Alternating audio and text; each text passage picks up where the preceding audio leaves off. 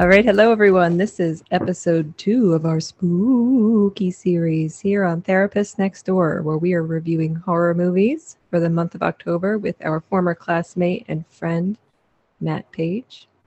Hello, everyone. Hi. Hello, Matt. Thank you for joining us. Glad to be here.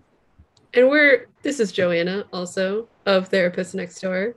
We're reviewing them with like a clinical lens. So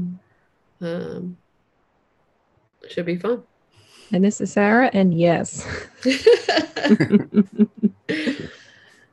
Should we do a quick check-in just to see how we are today? What's going on? Yeah, totally. Matt, you want to start? Yeah. Well, this morning we are having some thunderstorms kind of roll through, so that would hopefully amp up the spookiness to the podcast. Yeah, absolutely. Yeah. Yeah, same here in Chester County, PA. We are having some thunderstorms and some characteristically loud driving rain sounds outside. So, but it is plenty spooky.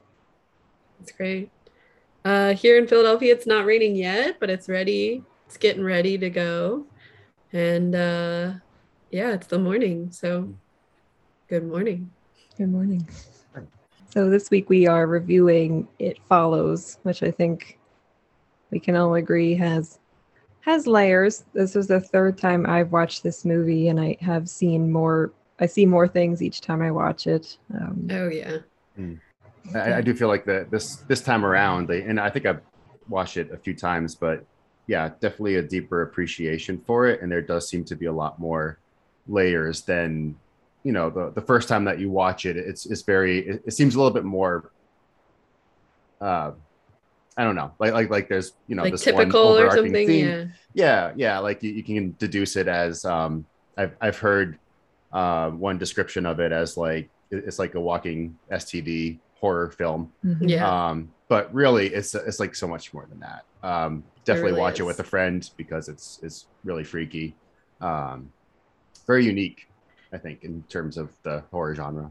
Yeah, big time. And just to kind of go over the synopsis, a young woman has a sexual encounter and then she realizes very abruptly that an entity is following her very slowly at a walking pace wherever she goes, trying to kill her. And she is encouraged by the person she has sex with to have sex with another person because the entity will then go after that person. So he encourages her to keep passing it along. And as we learn, the entity just keeps killing whoever was the last person to inherit them, and then just keeps going down the line. Hence the STI and STD theories. Yeah. And then it just kind of ends.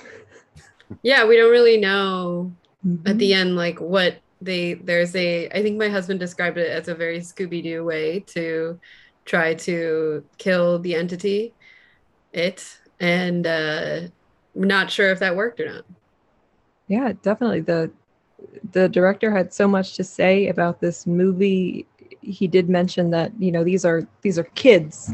These are kids trying to kill this entity that is obviously like very powerful beyond a scope that they understand, and they try to kill it in a way that kids would try to kill something, and it goes the way we would expect it to. But every decision they made is a decision that kids would make. Yeah. I think the viewers can sometimes be a little judgmental of that, but just because it's something that is insane that's happening, we're all still going to respond the same way we would in a regular situation. Yeah, and I like how you describe that too, because it is so prevalent. There's like such an overarching theme of kids or teens, overcoming an unstoppable evil. I mean, you see that in like Nightmare on Elm Street, right? There's a reference there on Nightmare on Elm Street where like the kids are up against a force that is unexplainable, but there's just this kind of impending dread that's happening, and there's no adult supervision. Like adults are barely involved in their lives, and so they're left to fend and find answers for themselves. Yeah, I noticed a lot on this rewatch. I've probably seen this movie, upwards of 5 times because I really love it, even though it's spooky. And I noticed a lot of the parents in this movie, kind of how they were portrayed and what was going on. the mom was very checked out, and there was like a point where they showed food that was made for Jay, who's the main character, and it was moldy. Yep. Yeah, like I had never really noticed that before. It's really beautiful, if you can call moldy food beautiful. Yeah, and there's actually some kind of hot takes that I found on IMDb that also Same. kind of well, maybe not influenced, but like kind of evolved my answers or a little bit in that. And yeah, there's some really interesting shots taken of like the food or the blades of grass on I really noticed Jay's that. leg.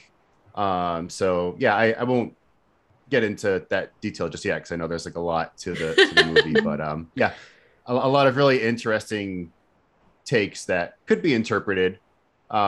It's really interesting because this movie, it has its interpretations. Although I guess David Robert Mitchell, the director, had said that this film's concept derived from a recurring nightmare of his, where he had nightmares where he would be stalked by a predator that continually walked slowly towards him. So part of me was like, man, I wish I had the skill set of a dream analyst or a dream interpretation, because this would be kind of ripe for the picking when it comes to delving more psychologically into this movie. But yeah, really really interesting that was kind of like the basis of the film.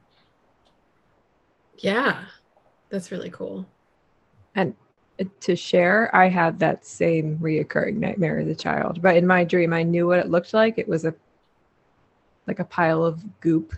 Oh, It was a monster from an old Johnny Quest cartoon that I had watched, but like the monster was in my dream, but he was always just like, I'd run back to see if he was there, and he was still there. I had that dream all the time when I was a kid. So I wonder how much, yeah, Matt, like you were saying, this, if we were to kind of delve into that, this just kind of like this kind of unknown unpredictability or instability or something that could have been present.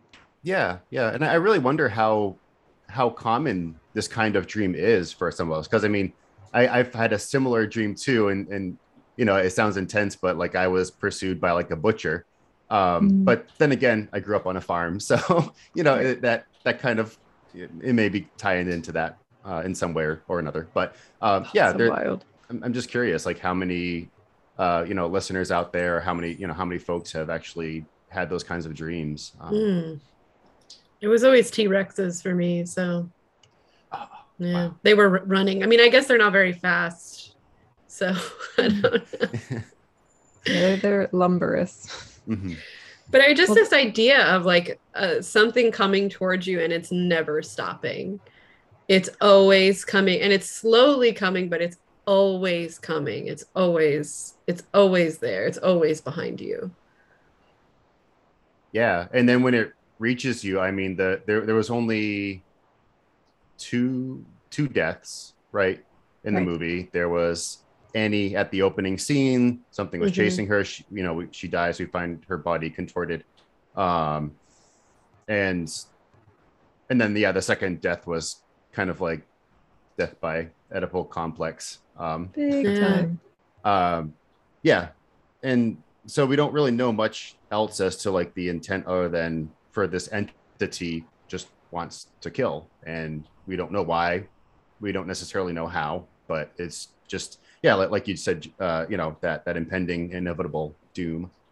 Yeah, I think we should definitely go back to Greg's death at a certain point about the Oedipal complex, because there's also that scene where the mom finds them with all the pornographic magazines and she like loses her mind. Like, I wonder if that instilled some kind of like mistrust and like sexualization of the kid. I mean, like the repression in our country around any type of sex, where, I mean, a lot of parents will just kind of demonize kids for having normal curiosities. I wonder if that happened with Greg and kind of turned him into somebody that cheapened sex, i.e. sleeping with Jay and then ignoring her. Yeah. It's interesting that we can delve into it now, but like, it's interesting that they're the family that gets like that that he's the one who dies, because this is a quote I wrote down, because they're looking over when Jay first comes back from her date where Hugh, tied her up and showed her the monster. The police come and the mother looks out and she's like, those people are such a mess. I have a lot of personal feelings about that. Just like that one family in the neighborhood, just all these horrible things just keep happening to them. Like the dad passes away. You don't know why, but obviously it may result in mom checking out and the girls just staying where they are and not really advancing the way that their peers are. But can we start at the beginning? Let's start at the beginning. Yeah. A very good place to start. So I did want to at least give a shout out to the music. I freaking love the 80s synth, the eerie, unsettling ambient vibe to it. And just another kind of point of interest that the setting is so ambiguous and so mismatched. And that was actually done on purpose. Like David Robert Mitchell wanted this to feel like a dream. And I didn't realize that at first. Like when I watched it for the first few times, I'm like, man, this is like really weird. Like you have Yara, right, who's on a scallop e-reader. Yeah. While you have like these old cathode ray tube TV sets with the bunny ears, and at one point they're stacked on top of each other, and it's like some weird wallpaper mismatch. It's just like a bunch of decades just threw up. And the clothes they're wearing is like not. It's like, is it winter? Is it summer? Because they're like layered, but then not layered. It's very strange. Yeah. So we come into this setting that you don't know when it is. You think it might be 80s because of the synth, but it's really not. And yeah, we start out with, so we have Jay, right, or Jamie, which was actually a tribute to Jamie Lee Curtis. And also Lily, who's which is nickname for Kelly, who is a tribute to Kelly Curtis, or Jamie Lee's sister. And then friends Paul, Yara, and sister Lily, Hugh and Greg, and I think those are the main characters today. Yeah. No, you got them all. Hugh/Jeff. Yeah. So we have Annie, the first character, who we then see again later as the entity, and that's one of the coolest things about this movie, is that a lot of the characters that only have a couple seconds on screen later come back as the entity, or we had already seen them as the entity. And was she also in the picture with Hugh/Jeff of like the high school? I believe that was her, because they like find a picture. Yeah, I think so. So the first thing I noticed about Annie is obviously she's in lingerie. She's wearing heels. Why would she be wearing heels? Then she takes them off later to run. But I'm thinking that she just had a sexual encounter and that she wasn't able to warn the person, or they didn't listen. And then it was already coming after her. Like she just tried to pass it on and it was already, so then she got killed, and then probably, Joanna, like you're saying, Hugh was next. Yeah, and it seems like she, especially because she was like calling her dad, like she was kind of like, I'm done with this. I'm done running. I'm done. So it like probably had happened to her before. And that's like why it takes Hugh by surprise when it comes after him. Right. Mm-hmm. Yeah. I think that's this. Oh, sorry. That's the scariest part of the movie, I think, for me, is every time they shoot or they point towards an area where there's nothing there and the person's like, don't you see it? Like when he first points in the back of the theater and he's like, the lady in the yellow dress. Oh, nope.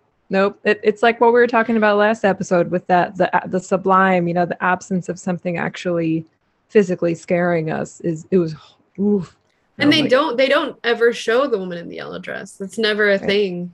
Mm-hmm. And like and you can just tell, I mean, that this actor is extremely afraid, and that's what's like, oh, okay. Yeah, like him pointing to the kid, I trade places with that kid, in a sense, another opportunity, a chance to just have no shit to deal with. Yeah, it's kind of like that loss of innocence in a way too. I mean, and also going back to what you said earlier, Sarah, with like mistrust, and actually this movie represents paranoia quite well, because each person is seeing something and their reality is completely valid, yet those Yeah. around them don't experience that. So like when we're talking about like delusions or other positive symptoms of like schizophrenia, when you see things and you hear things and they're very real to you, but they're not showing up for other people, like that can be very alienating, very distancing. And so, you know, how do you navigate that? Like if you were experiencing this, if you know this entity following you, like how do you describe it to somebody, some of your closest friends, without you know, feeling alienated or feeling distanced or feeling invalidated? Yeah, and that's what I think we're reading from the same page there too, about how Jay was not the typical final girl because she had such a good support system, and they didn't even think about doubting her, except for Greg, who I think Greg didn't really have a chance. I just mean like generally in life, I don't think he was held accountable for things, and then it proved to be his demise. Yeah. I mean, it's such like a testament to kind of the resiliency of children that they're all like, now we believe you. And we're like here with you for this. Yeah. Yeah. So Jay and Kelly's backyard, I mean, that was my backyard. That, like, you know, the kind of like easy put together above ground pool, all the trees, the small chain link fence in the yard. That was very that was like a nice thing to see. Very nostalgic. And there's also, it's something I'd noticed before, but there's these neighbor kids who are watching Jay, and they come up a couple times. So just that feeling of paranoia, like there's always someone there. There's always someone watching. I think at one point they're like looking in her bedroom window. The little boy who then is later the entity, because he's the only one that can fit through the little door at the beach. Ugh. Everybody comes back. That's so creepy. I know. It's so the decision that the entity made to make some of their eyes blacked out. Yeah. Yeah. And that I think that boy was creepy all along. I mean, he was always like spying on Jay in general. And actually there's another theme that I noticed that I hadn't noticed before, was that the kid was wearing red. Especially, I think at the end when he was on the bike and he threw a red ball at the window, and then eventually, like, you saw him like peeping Tom, and yeah, just to see him kind of manifest into it, in that scene with the blown out door, so creepy, recessed eyes kind of look, and then the reading, Yara reading the idiot, and just kind of. Themes of the idiot are, you know, somebody being kind and understanding and open and empathetic, and everybody misinterpreting him as stupid. And just like what Joanna said with Greg's mom, this family is just the kids are nice and they're cool, and it's not like they're attracting things and being a mess. They just happen to be, they're like collecting people that are hurt. And they're spending time together and being supportive of each other. And I think they're like chronically misjudged by others around them. Yeah. And it seems like also Jay is very open. I mean, people want things from her. Like Greg wants things from her. Paul wants things from her. Hugh Jeff wants things from her. Like those kids who are following her want things from her. So she's got all this pressure.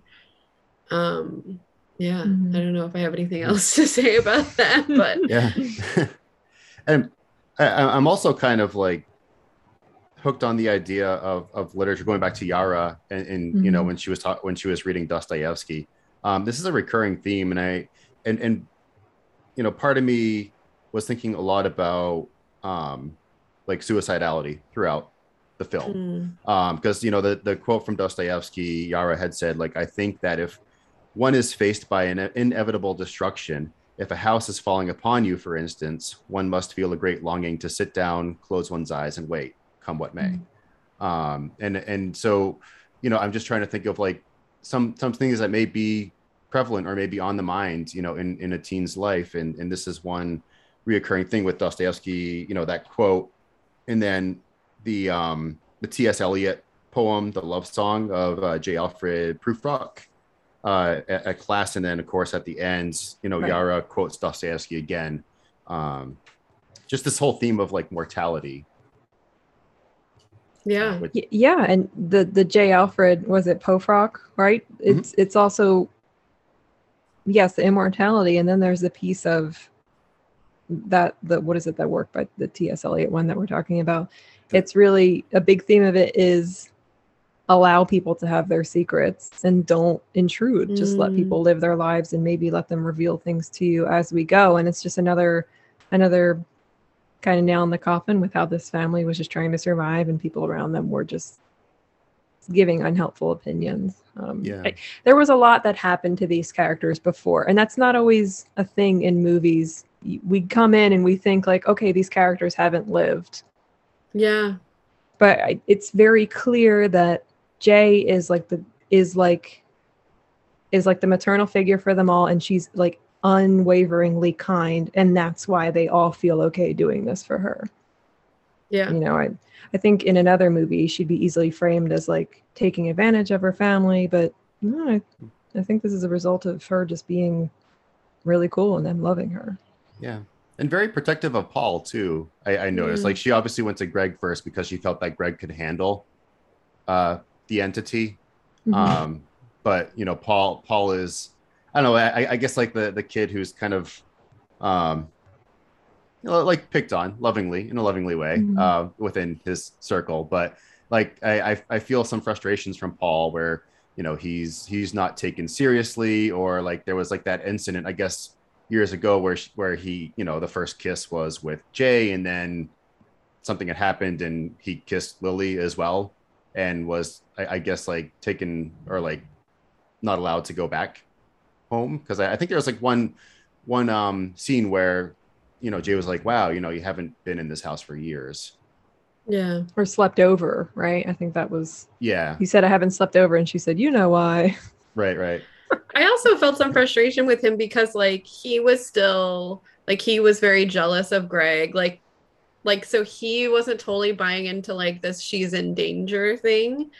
Like he was still kind of like, how can I spin this and like get what I want out of it, which he does, but they go through the like the whole ending and like trying to kill the entity, so like, you know, he then buys in, but in the beginning, especially when Greg is involved there, he's a little bit standoffish. Or Yeah, I get the feeling that Paul is always buying in, but he's just too much of a dude who thinks he should be getting something he's putting investment into. Like it overpowers his, I don't know where that lies, but like that kind of like, I've put the work in, I've put the time in, I can't believe you'd, like, everybody's lives are literally in danger, and he's still, this kind of like toxicity is still coming in of like, I'm here, I'm the guy, I'm the man. Take a walk. Yeah, I hadn't actually thought of that, like with Greg's kind of sudden role within the group. And you know, even though like Greg hasn't been around for a while, and he even admitted it, he's like, yeah, I've been kind of a jerk in the past, and but just a little more heartfelt, I guess, with his interactions than with Paul. You know, Paul being like, well, I've been the guy all along, like, you know, don't mess with my spot. But yeah, that makes a lot of sense. Yeah. I felt horrible for Hugh. I think he was callous when they went to see him, and he was like, she's a girl, it'll be easy. But I think we were just looking at a very desperate person that didn't want to die. I felt horrible for him the whole time. All right. Yeah, and he's portrayed as like paranoid or like, you know, someone like, oh, don't go near him, he's dangerous. Like, really just, I guess, written off for a long time, and he had his hideout, you know, in order to get away from everyone, which is really sad. And it's, you know, I'm also glad at the same time that, you know, I'm just thinking of the one comic relief part to this movie. I think it was like towards the middle where like you know, they finally found Hugh, who is Jeff. Actually, he had changed names, and I'm not sure why. Maybe I didn't pick up on that, but well, he was. I don't think they wanted him to track him. Right. Yeah. He didn't want to be track down. So I have a quick question. So when Hugh started dating Jay, I don't think he was dating her to pass it on, right? Because like he didn't know that it was coming back for him. No, I think he definitely was. He had that place, and she said he doesn't let me see it. He's embarrassed of it. I think he wasn't wrong, but also he was wrong when he said she's a girl, it'll be easy. But he knew that other than like doing a one night stand or actually assaulting somebody, you have to put like work in, which like is fucking. Yeah, I mean gross. Yeah. He had no choice. And the way he did it, like, you know, he was saying like, I'm doing this just to help you. I don't know. I mean, you know, that goes again, once again, like I like none of us had been in that experience. I'm not sure exactly how like anyone would react in that particular instance, but I mean, it was definitely, I don't know, like cringy the way that he had kind of like, you know, tied her into a wheelchair in this abandoned building and like just basically told her to wait while this, you know, figure, you know, the entity came. So, I mean, you know, he definitely prepared her, I think, for what's to come. But I mean, that was like really raw and visceral. I mean, you know, you just see this like, you know, picture of this naked woman. And I think that's another theme that comes along too, is just like the rawness, the vulnerability, you know, using nudity as kind of a vulnerability point in the film. It was a really kind of a shocking way that Hugh had, you know, kind of introduced Jay to what's happening. Yeah, I think he did what he had to do. I think he was like, I, you know, maybe it was not the first time he had done it. Maybe it was with that other Annie who we saw in the beginning. But I think he was like, I literally can't skirt around this. I need to like get this done quickly. And by the way, that entity, I think that was his mom, the first one we saw. Because then when they opened the door to his house, Jay's looking at her like, Jesus fucking Christ. And you remember that like long shot we had of the mom's face that felt a little too long? Yeah. I think that's because the first entity was mom. But yeah, Matt, you're right. Like, how can we even, like, what would we do? Yeah. I'm not saying I don't know if I could do it any better. I mean, that's the, you know, how do you get your point across that is incredibly pressing, like life or death situation, without, you know, freaking people out around you? I mean, that, I'm like, wow, like, what would I do? No idea. Yeah. Tell me if I'm reaching, like pulling my muscles reaching, but I think there might be a theme of like access and socioeconomic status too, because I mean, these kids were in like they weren't in a low income neighborhood, but they were lower income than like Jeff's family.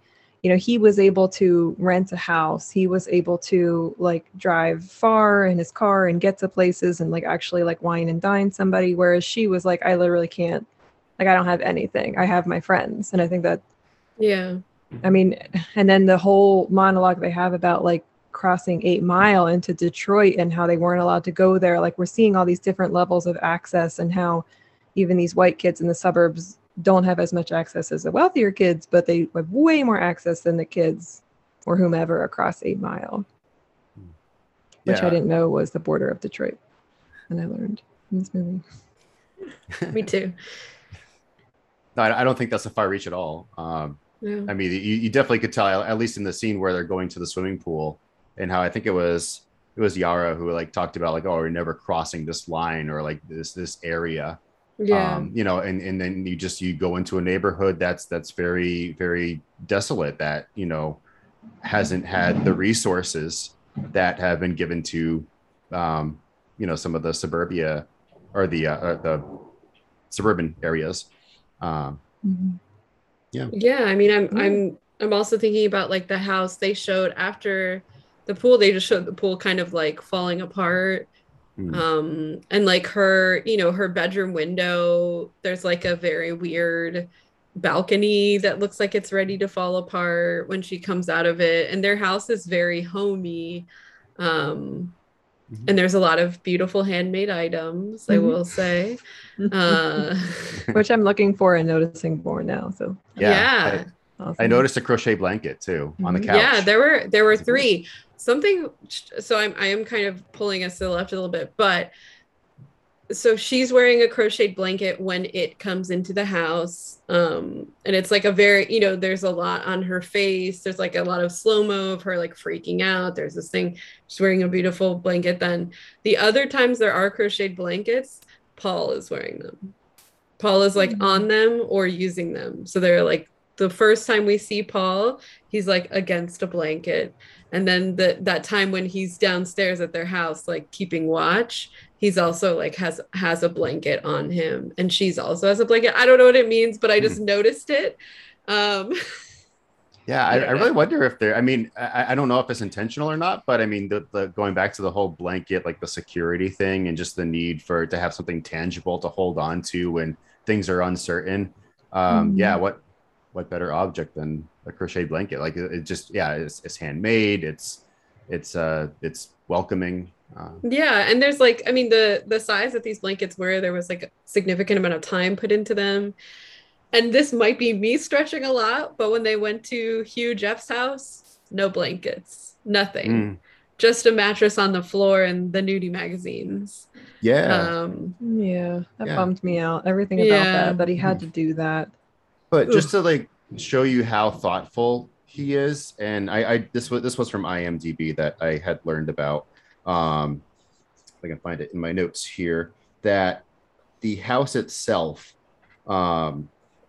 was considered to be an American Foursquare, which was from the 1890s to the 1930s, and the layout of it was actually in a circular pattern. So Hugh was able to escape out of any room if he needed to. So he chose a hideout, I believe, intentionally to remain safe. So that, I mean, that just shows you how much like attention to detail. Wow. So maybe the crocheted blankets are a thing. Yeah, I mean, it's possible that Jay kind of transitioned into like I said, like a maternal figure for Paul. Like he was even at one point like, I'm not going to call 911. I'll go wake up Kelly so she can do it. You know, like he kept wanting to be in this more powerful position, but then he kept allowing all of his friends to just kind of take over. And then when he finally stands up, he gets gut punched and like scratched by this crazy entity. And then he's like, oh, yep, okay, well, I guess you're right to pick Greg and not me, even though Greg sucks. And also in the end, when they finally have sex, she's wearing like a quilt. So it's like also a handmade blanket. So the blankets have it here. It's wild. Yeah. Good observation. Something I found really interesting was that it can be like an allegory for anything. Like it could be the trauma or like the grief of losing their father. It could be the trauma of this like really negative sexual experience that she had. It could be them growing up and like what that's like. It could be so many things, which is maybe what makes it creepier, because like whoever is watching, it could be whatever. Yeah, it's kind of like or just going back to like The Conjuring, how like all those items in that one room have a story to tell and is connected inexplicably to many people throughout its existence. And I think the same thing can be said about blankets or about a particularly loved object, is that it's been a part of many things for better or for worse. Even that I'm just kind of thinking back towards the end when it's not a blanket, but like they have a bed sheet that they drape over the father or the entity father to actually try to get a feel for what this entity might look like his figure before Paul shoots the entity. And there just seems to be like a lot of usefulness or a lot of meaning behind a blanket or even a sheet. Definitely. Yeah, John, I think you're right. There's so many themes that we could derive from this. And another one to add to that is just growing up and not really, and having everybody around you leave and you not leaving, whether by choice or because you're not able to. And Greg and Jay at a certain point are talking about how hard it is to be here, even though everybody's leaving. And they're like clearly going to a community college. And and it seems like he's starting to notice her again because she's available and she's there. Yeah. And I think that can be a struggle. Again, people choose to do that because they want to stay places, but sometimes if they don't have that choice, they can feel very othered. And that can be also like obviously isolating, but also pretty suffocating, to just be very aware of your lack of options. But it does. I mean, it does encapsulate a lot of like that small town feel that, you know everyone around you, everyone around you pretty much knows you. And yeah, like you said, the options are limited in a town, and that kind of goes back to the feeling of like that claustrophobic feeling of just being, in this small little area. And anytime they go for a drive, they show like houses that are abandoned, like row after row of houses that are like falling apart, abandoned. So it's like, oh, is this what's outside of here? Everyone is left and gone so far. Oof. Very bleak. Should we talk about the scene at the beach? Yeah, I mean, also the cinematography. I'm not usually one who's like, oh, cinematography is great, but the cinematography in this movie is amazing. Like when they choose to do wide shots, when they choose to like close in, like what's in the scene, it's just like all beautiful. Yeah, this is like a gorgeous film. Besides being like a really good horror movie, it's beautiful. Yeah, it always looks. Parts of it seem like pretty washed out, like a summer film. Just very light and breezy, and like the content is terrifying, but yeah, you're right, it's gorgeous. And just they tie it in so well with like the music, the cinematography and the music together. Like the music just kind of creeps in, just like all of these scares do. Like I think that there may be only one or two jump scares throughout the film. Like when you see the tall man, that is creepy, and it's not a jump scare. It's like this feeling that just slowly comes at you, and you know it's there, and you're just waiting. It's like that anticipation, that kind of tension, then this slow release of like fear. Like we knew he was going to be there, and he's there. I mean, that's like when I have nightmares, it's like something's there that shouldn't be there, and it's just there. It's not like trying to do anything. And because it's like slowly walking, it's slowly approaching. Like they had enough time to close the door. Like, oh. Yeah. And then seeing some familiar faces, even like that creepy kid.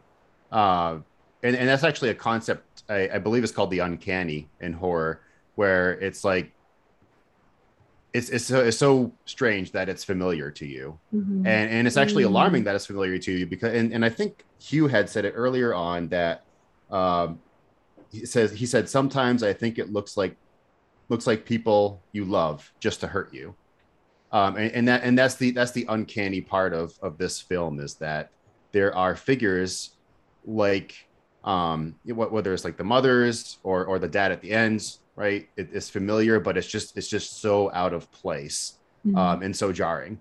And then there are others who are complete strangers, like the tall man. Like we don't know, the guy on the roof. Right. The guy on the roof was very scary. So when we're on the beach, or when they're on the beach and you see Yara float by in the tube, which I think is also a really cool shot. An amazing shot. Yeah. And then you see Yara walking up behind her, and you realize that the entity is taking the form of Yara. And when they like notice her, when Kelly notices Jay's hair getting pulled up, and I can feel that on my head. Exact same, and I'm feeling just chills in general talking about it. But like the moment when her and Paul are like, oh fuck, this is like we see it, we believed her, kind of, we knew she was dealing with something, but now we like see it. So there's and no Paul doubts gets hurt anymore. there. Gets hurt pretty badly. I was thinking when I first saw this movie, if I even put together that was her, like, because they're so carefree in that moment that you're like, oh, what's happening? Like, this is, I don't know. Like, I don't know if I would have even put it together, which is like, what's even scarier about that? Yeah. Is that like, you're not putting it together. It's like, she's not putting it together. Well, that's what the director said. He just put people throughout the film that were just walking towards them at all times, just so the audience was like, we're never safe. We're always in danger. Yeah. Ugh. And it's just such an opposite. Like Greg, just was out of the goodness of his heart was like, hey, let's just get away from life right now. Like, Was it the goodness of his heart though? I mean, I think everything he did was predatory. I think he could frame it very easily as goodness of his heart, but the way he was looking at Yara, I feel like he definitely wanted something. Yeah. Mm-hmm. Yeah. Okay. I can see that. Yeah. I mean, but sorry, Matt. no, Matt, we understand the paranoia of what it's like to have someone be nice to us. I think. Yeah. But I mean, and it just kind of like catches up with them too in that moment. Like, it's just unexpected. And he still doesn't really believe after then. And because I think it's Paul who's like, no, like the chair crumpled. Like I hit something with the chair. Like it's real. And he was like, nah, it's not. Well, he was like, it is something, but it's not what she thinks. Like what? Mm-hmm. Okay, so you're just saying you believe in ghosts and invisible people, but not ones with intention? Fuck off. Yeah, he is super invalidating. I mean, at the very last part when he talked with his friends before he died, like he was just, when they asked like, well, then what is it? And he's just like, I don't know, like shoulder shrug, and then just walks away. Like he's saying like, oh, I haven't seen anything, haven't felt anything. Don't know what she sees or feels. So yeah. Right. And then we assume that I guess he sleeps with the girl he's flirting with and later in the library or the cafe or whatever. So he's not, it's still predatory. He's just like, okay, it's my turn to pass it on. Oh no, I have to have sex with a stranger. Yeah. He's a douche. He's an odd duck. Yeah. Pretty a douche. Yeah.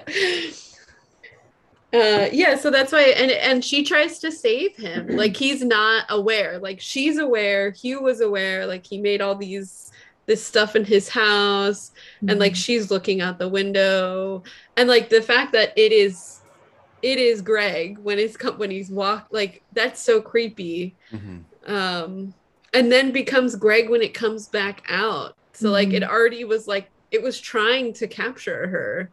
It was trying to lure her in there.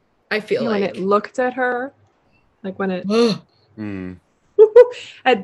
That was another point on the IMDb page too. Was that the entity was just getting angrier and angrier. Like it kept escalating its efforts towards Jay, and it wasn't stupid. Like they did this Scooby-Doo trap, and it was like, I'm not dumb. Now I'm just not getting in the water. Things. Yeah. But it was so funny when I was like, oh, thank goodness it doesn't work. Because like Jay would have been dead over and if over. It had worked. Yeah. So they try to put all these appliances on the outside of the pool, and they're gonna all kick them in, I guess, when the entity gets in the pool, and I guess Jay gets out and then like shock it, I guess. Yeah, but she like stays in there, and I mean that was an intense scene when the dad started throwing the appliances, and that one part where he threw the toaster, I literally flinched. Like it was just that the camera was so spot on. Like I was, I felt like I was in the water at that point. Yeah, that was a very good shot. And also that being her dad and her not wanting to say anything, the sister through that, and then like how that could have looked to the outside observer, like okay, she's just making it up. She doesn't want to say, but Matt, like you were saying, like I'm living alone with this. I don't need to harm anybody else with it. Like she's carrying it like a burden. Yeah. Oh. Yeah, because like even when they go to the pool, it is on the roof, and she doesn't say anything. Right. Yeah. She's like, why even? Well, and that's similar to mental illness too. Like why, like the exhaustion that you get when family or friends are like, obviously want you to say you're feeling better. So then you do, but you're like, no, I can't tell you that I'm still depressed today, or I'm still anxious, or even I can't tell you that I'm still experiencing hallucinations or delusions. It's just, I don't want to, obviously this is exhausting for everybody. Yeah. It's a very heavy film. It is. Yeah. And go ahead, Matt. Oh, no, I was gonna say, like, going back to the only comic relief part where they're together, just kind of break it up a little bit, but like, when Hugh's like, do you guys see that girl right there? and like there's a girl in the background. Oh, yeah. They turn around, they're like, yeah, we see her, and then he's like, okay, good. like And she I gives just- him just has- such a she has goofy a- stare too. She has like She's a derp face. Yeah. yeah. Also, And she I- just walks up to the group and does like a U shape. Like with each shot, she's walking towards them in a different direction, and then she just meanders off in the same direction that she came from. this little child. Yeah. Yeah, I mean, I definitely think this movie makes you hyper aware of like anyone approaching you at a slower speed. Mhm. Yeah, the only way you can truly know for sure that it's not the entity is if they're either running or they're talking with you. Yeah. I mean, otherwise, if they're Right. moving slowly, just foot traffic, could be anyone. I know the fact that this thing didn't communicate at all, I think, made it all the more scary. Mhm. And Yes. I mean, if we want to talk about Greg's death too, like what the fuck? Yeah. That was weird. Yeah. It was really weird. I mean, mixed with the flickering of the lights. Yeah, the melding, like in the arm, like Well, and it's certainly pointing to this, like he's promiscuous, he uses people for sex and then he gets rid of them. That certainly doesn't mean he's deserving of that horrible of an ending. But it seems like the entity is like a very strict black and white judge too. I noticed there was a lot in this film with water. I don't really know what it means, but she's in the beginning, she's in the pool. Then the pool is like devoid of water. They go to the lake. She swims in the lake, ruining her cast on her arm. Well, she goes back to the lake she goes back to a lake. And then in the end with the pool, I'm not sure like what the water represents or what it means, but it definitely was there. And when her and Paul finally have their time, it's raining. yeah, maybe it's just like a false sense of security.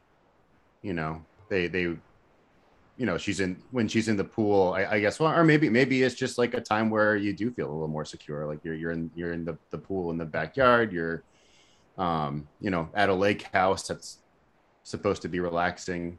But yeah, and then the pool at the end like collapsed, like the water drained out, and then they go to the bigger public pool. So I mean, maybe that's a little bit of foreshadowing on the director's part, that when things start collapsing, like this is kind of the ultimate or the penultimate scene where she has to face her father in a very different form. I'm starting to get a feeling that like maybe her dad took his own life too. I mean, we can obviously put a warning on this when we post it, but I get that feeling that the way they didn't talk about how he passed away, the kind of like unique pain that surrounded it, and how the family was labeled as it's always something, or they're a mess. Like it makes me think that, I mean, we are so over the top supportive, as we should be, of people that die from cancer or illnesses we know a lot about. But when somebody dies by taking their own life, it's not a lot of people are flocking in because it's uncomfortable. Yeah. I wonder if there's something there having to do with water.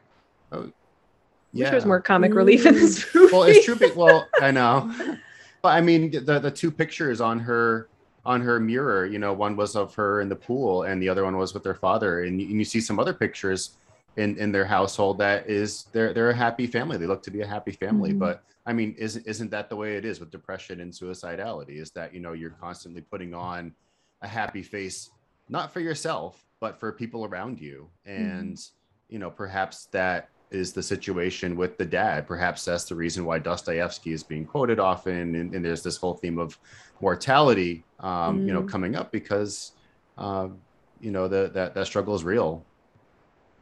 Yeah, big time. That mystery they leave around there is very provoking, and it's great. So well done. It's all based off of a childlike dream. It's wild. Yeah. Yeah, and I appreciate the constant ambiguity, and because I mean, if the director really spelled it out, then that would just ruin it. Like this is what makes It Follows an amazing horror film, because it doesn't explain, it doesn't hand you the synopsis. It challenges you to interpret what's going on, you know, beyond the surface level. But I think it lets you do that to like however, like there's so many open-ended things that like you can interpret it any way you want. Yeah, like we are kind of given that privilege to just make of it like you were talking about the themes, Joanne, and just take whatever theme feel like resounds with us the most and just write it. Yeah, I mean, because it's also like bringing the complicatedness of like moving from a teenager to an adult, like how many more things are thrust upon us, and even like the grief that we feel could change based on us like entering into a new phase of life. So like how complicated that is for them, because we don't know when all this happened with their father. So right. Yeah, and just how grief manifests itself. I mean, with the entity itself. And I actually this time around when I was viewing the film, like I wrote down every time that it manifested, basically. And it was just really interesting that you have, you know, the girl in the yellow dress. You have, or in terms of people who are familiar, possibly Jay's mom. I think that may have been Jay's mom. The time where the scene where the woman was, you know, urinating and just had the cheerleader. I think that was. I read some Reddit threads about how like maybe that was the beginning. Like this was kind of like a demon born of a sexual assault, and yes, like that was the first kind of iteration of it. Okay, interesting. Wait, is there any more to that? That's really interesting. Like it was like it was created like out of hate. Or yeah, it was created out of this trauma. Yeah. Wild. Because that's one of the only it's that we see without the blacked out eyes too. I mean, besides the old woman. And I don't know about the woman in the beginning, but yeah. And that is really interesting because we don't know the origins of the entity. And I'm sure, you know, we could delve even, you know, deeper into that, like what and what came first, like the chicken or the egg, essentially, like with the whole situation. I'm not really sure where to go with that. I mean, when I saw the woman, like, I mean, yeah, I could. Sorry to throw this wrench in there. You know, just thinking of, I just thought of somebody who, you know, struggles with alcoholism or has experienced domestic or sexual abuse, and that is certainly a prevalent theme. Like there's a lot of there is nudity, you know, throughout the movie, and that just kind of once again goes back to the theme of that of the vulnerability and having to experience this rawness throughout the entire film. Okay, so we have the entity in the beginning, then we have the cheerleader, and then the cheerleader turns into the. Well, then there's the older woman. That's when Jay first sees it. Right. Okay. Yeah. And I wasn't sure if that was grandma, because right before that scene, they showed all the family pictures, and there was one of like a grandma and grandpa. And she was in like a hospital gown, right? So maybe like less memory of her. Yeah. Could be. But Jay says she didn't know who it was, but that's when her sister asked her. So, I don't know. I'd have to watch it again. I should have rewound. When she like screams down the hallway, "Hello, do you see that person?" And they're like, "No." Oh God. Yeah. It's just like fuck off out of there. Just that's so scary.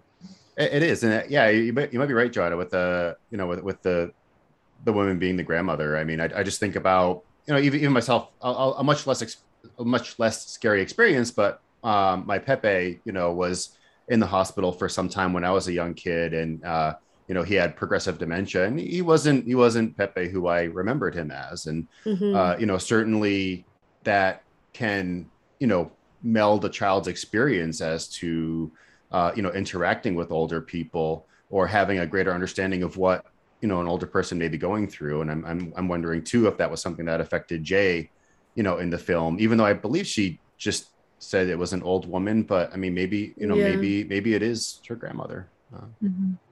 So then the very tall man, who I think is So Matt, it's cheerleader tall man.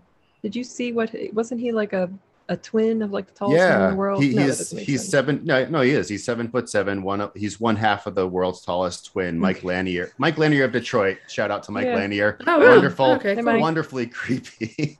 Yeah, great job. Yeah, and he I guess he worked for General Motors for some time. So well, I mean, what a gig to be 7'7" and just like this really creepy entity that just comes out of the woodworks. And he was not the only Detroit-based actor. The woman in the beginning who asks Annie if she needs help, the woman just getting groceries, she's in the show Detroiters. Oh, really? If anybody's ever watched that, it's very funny. Based in Detroit. Yeah. Yeah, and then after that, it's Yara, right? Yara. Yep. Yeah, and then it might be the girl at the school because they go to the school for they go find out about Hugh first. And there is like a girl dressed in all white who's like walking, and like I'm pretty sure it's it because like she's walking, her origin is like from behind a wall. Like so okay. It's But yeah, she shows up after the kid comes through the hole in like the boathouse, I think. And then when Jay runs away, that's when you see like the girl in like kind of the white gown that's following. This girl I'm talking about is at the school when they go to the school to find out who Jeff Hugh is. There's like a student that's walking in the same pathway, and like it's very similar to the old woman, where she's just kind of like walking, and then when they leave, she's walking like directly at the car. Jesus Christ. Yeah, just another one of these. But it's just like how subtle those things are, but they're still there, and it's like yeah. So then we have Yara, and then we have the tall man again, just leaning down past the window, half a second, but he leaves his mark. Yep. And then he blows the hole through the thing, and then all of a sudden he's a little boy. But that's the only communication we hear, though, right? Is the little boy yells, so we know that yelling? It goes, rah! It like shrieks. Okay. Yeah. But that's the only sound we get from it ever, right? Yeah, there's no other time where an entity like opens its mouth at you. Like, that was really creepy. That yeah, that sucked. And it gets quiet too. And once again, great cinematography. The camera pans at the hole slowly. You know, like Jay it is on that hole for so long. And the music gets quieter and quieter and quieter and quieter, and then bam, like that's That's so upsetting. Yeah. So then she drives to she gets in the car. Yeah. Gets in. And classic Greg, that's my car. Still doesn't know what's going on. And then she crashes, and that's so scary too, because she just keeps kind of waking up places, and you can tell she's like, how long has it been? Like, how far did I get to drive? Where am I? Yeah. So disorienting throughout the entire film. Yeah. And then the next one is Greg, right? Yeah. And then Greg's mom. And then back to Greg. Back to Greg. And then the naked man on the rooftop. And then her dad. Yeah. And that's the whole of it. And then of course the biggest question is when Paul and Jay are walking down the street, there's somebody behind them, you know, is it just a pedestrian walking, or are they being pursued? I think they were walking a little too fast, be it. I was really examining their gait, and they were walking like a little bit too fast. It wasn't like a stroll. It was like a little bit of a hustle. My big feeling during that scene was like they are in like prison. They're walking on the same sidewalk they've walked on a million times. They're holding hands. They haven't been able to branch out, and they've known each other forever. So on one hand, it could be they're in love and they've known each other forever. On the other hand, it could be I have to settle for you because I can't do anything else. I'm trapped. I'm trapped. Wow. Repetition compulsion. Yes. I wonder if you went to another continent, would it go like walk through the ocean to get to you? I mean, probably, right? But that would take a long time. I think the director theorized, because I was wondering too, he theorized that it could feasibly get on an airplane if there was no, which I thought was stupid. I think the person that left that comment was not paying attention, but It I mean, could like, not what get else? on an airplane. I don't know, why not? Yeah. It walks But on the ground. it would need an ID. Yeah, the flight attendant would be, or like, can I see your I mean, I ticket? guess it could just like sneak Well, in, no one can or like see look it, like yeah. a flight attendant, and like, because I mean, Hugh says it's smart, like it knows what it's doing.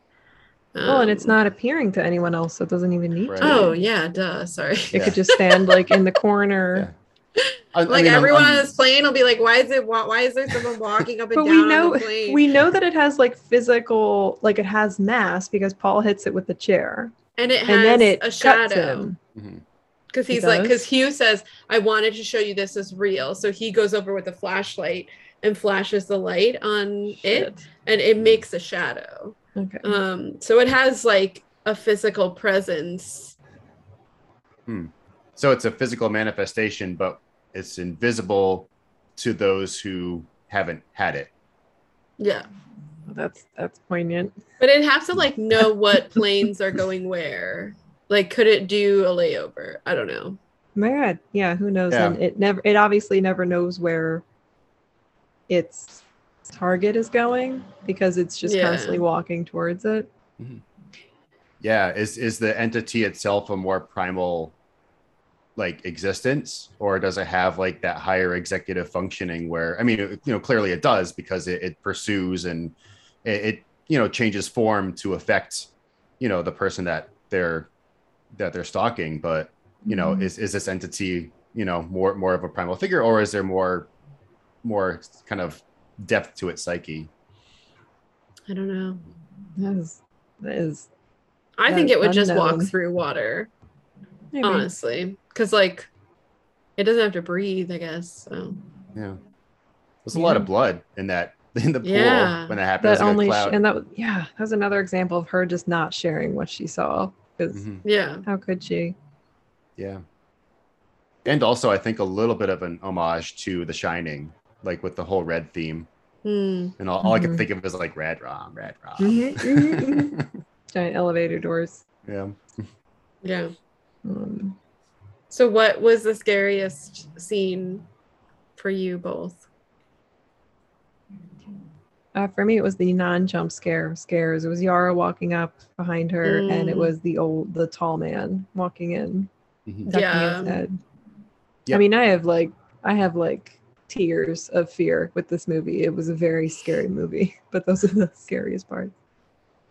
Yeah, I have to agree with you, Sarah, on that. Like the tall man, the first appearance of the tall man was by far the scariest thing. Even scarier than the lake house scene, just because I was not expecting that. Like, and he just literally, for a 7'7" man, like to materialize out of nowhere like that. Just I remember seeing that in film. I mean, Did he walk through Yara?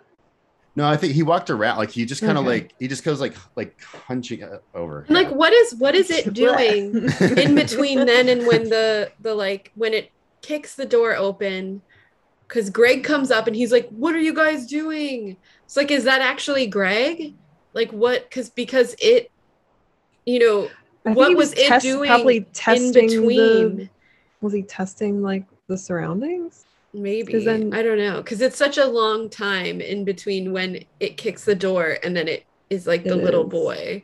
Yeah. And Greg is part of that. So I was wondering if that was Greg, but I guess it was talking. So I don't know. And the one thing I do know is that it like he constantly challenges Jay's reality, and that's just yet another example of kind of a pig-headed moment where it's like, hey, what's wrong? Like what did you do to my door?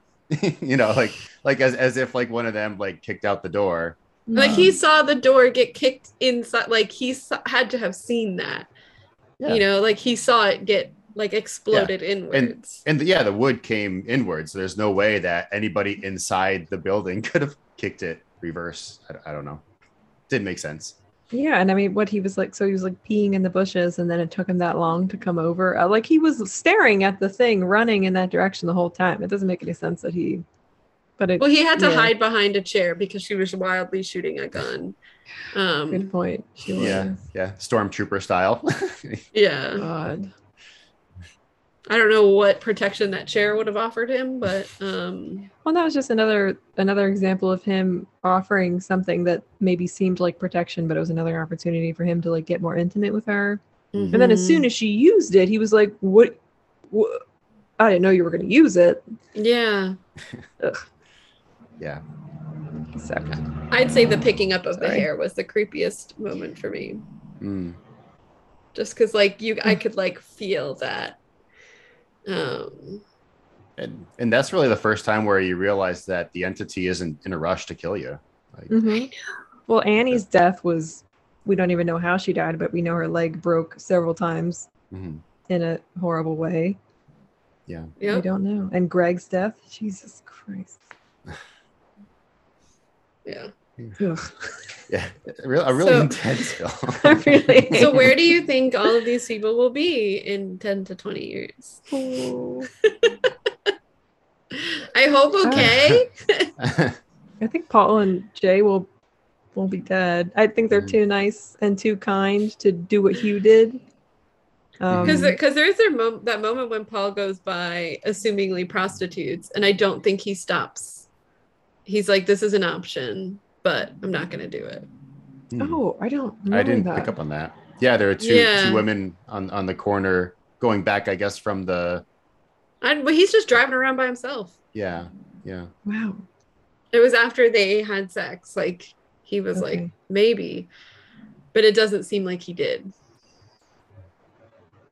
Yeah, but I mean, I Interesting. guess the best chance of survival at that point is to actually prepare the next person, right? Like if that was going to be your option, then Mhm. you know, otherwise people would just die unassumingly, not knowing what they were facing. Yeah. Right. Which was once again, I guess, a little bit to the credit of Hugh that like he did, you know, prepare Jay, as horrendous as that whole scene is. You know, it gave her, it did give her a fighting chance to continue to survive. Mhm. hmm. Oh my gosh. Yeah. What a movie. Good I hope choice. they're okay. Yeah. All right. Well, thank you everyone for listening to our spooky season series. Stay tuned for the next movie. We don't know what it'll be yet, but it'll be there. Matt, do you have always following. Oh, Matt, do you have a plug? I got a plug. I was unplugged last time, but I'm plugged in this time. Plug back Plug it in. in. Plug it in. Plug it in. Plug it in. Sorry.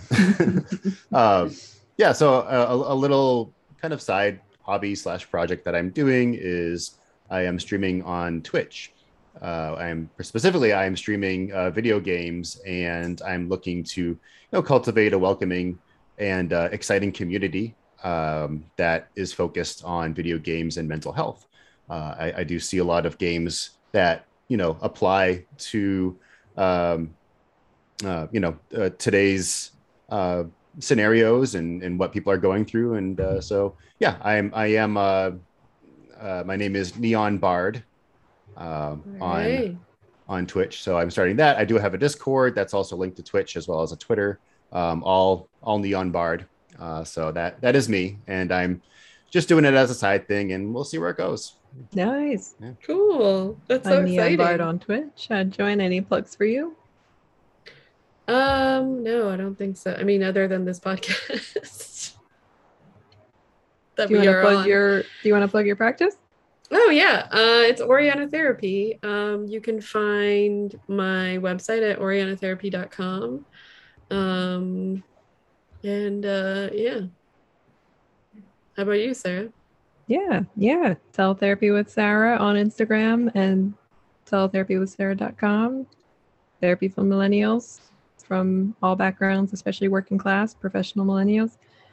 Check us out. No, I didn't say my niche is anxious creatives.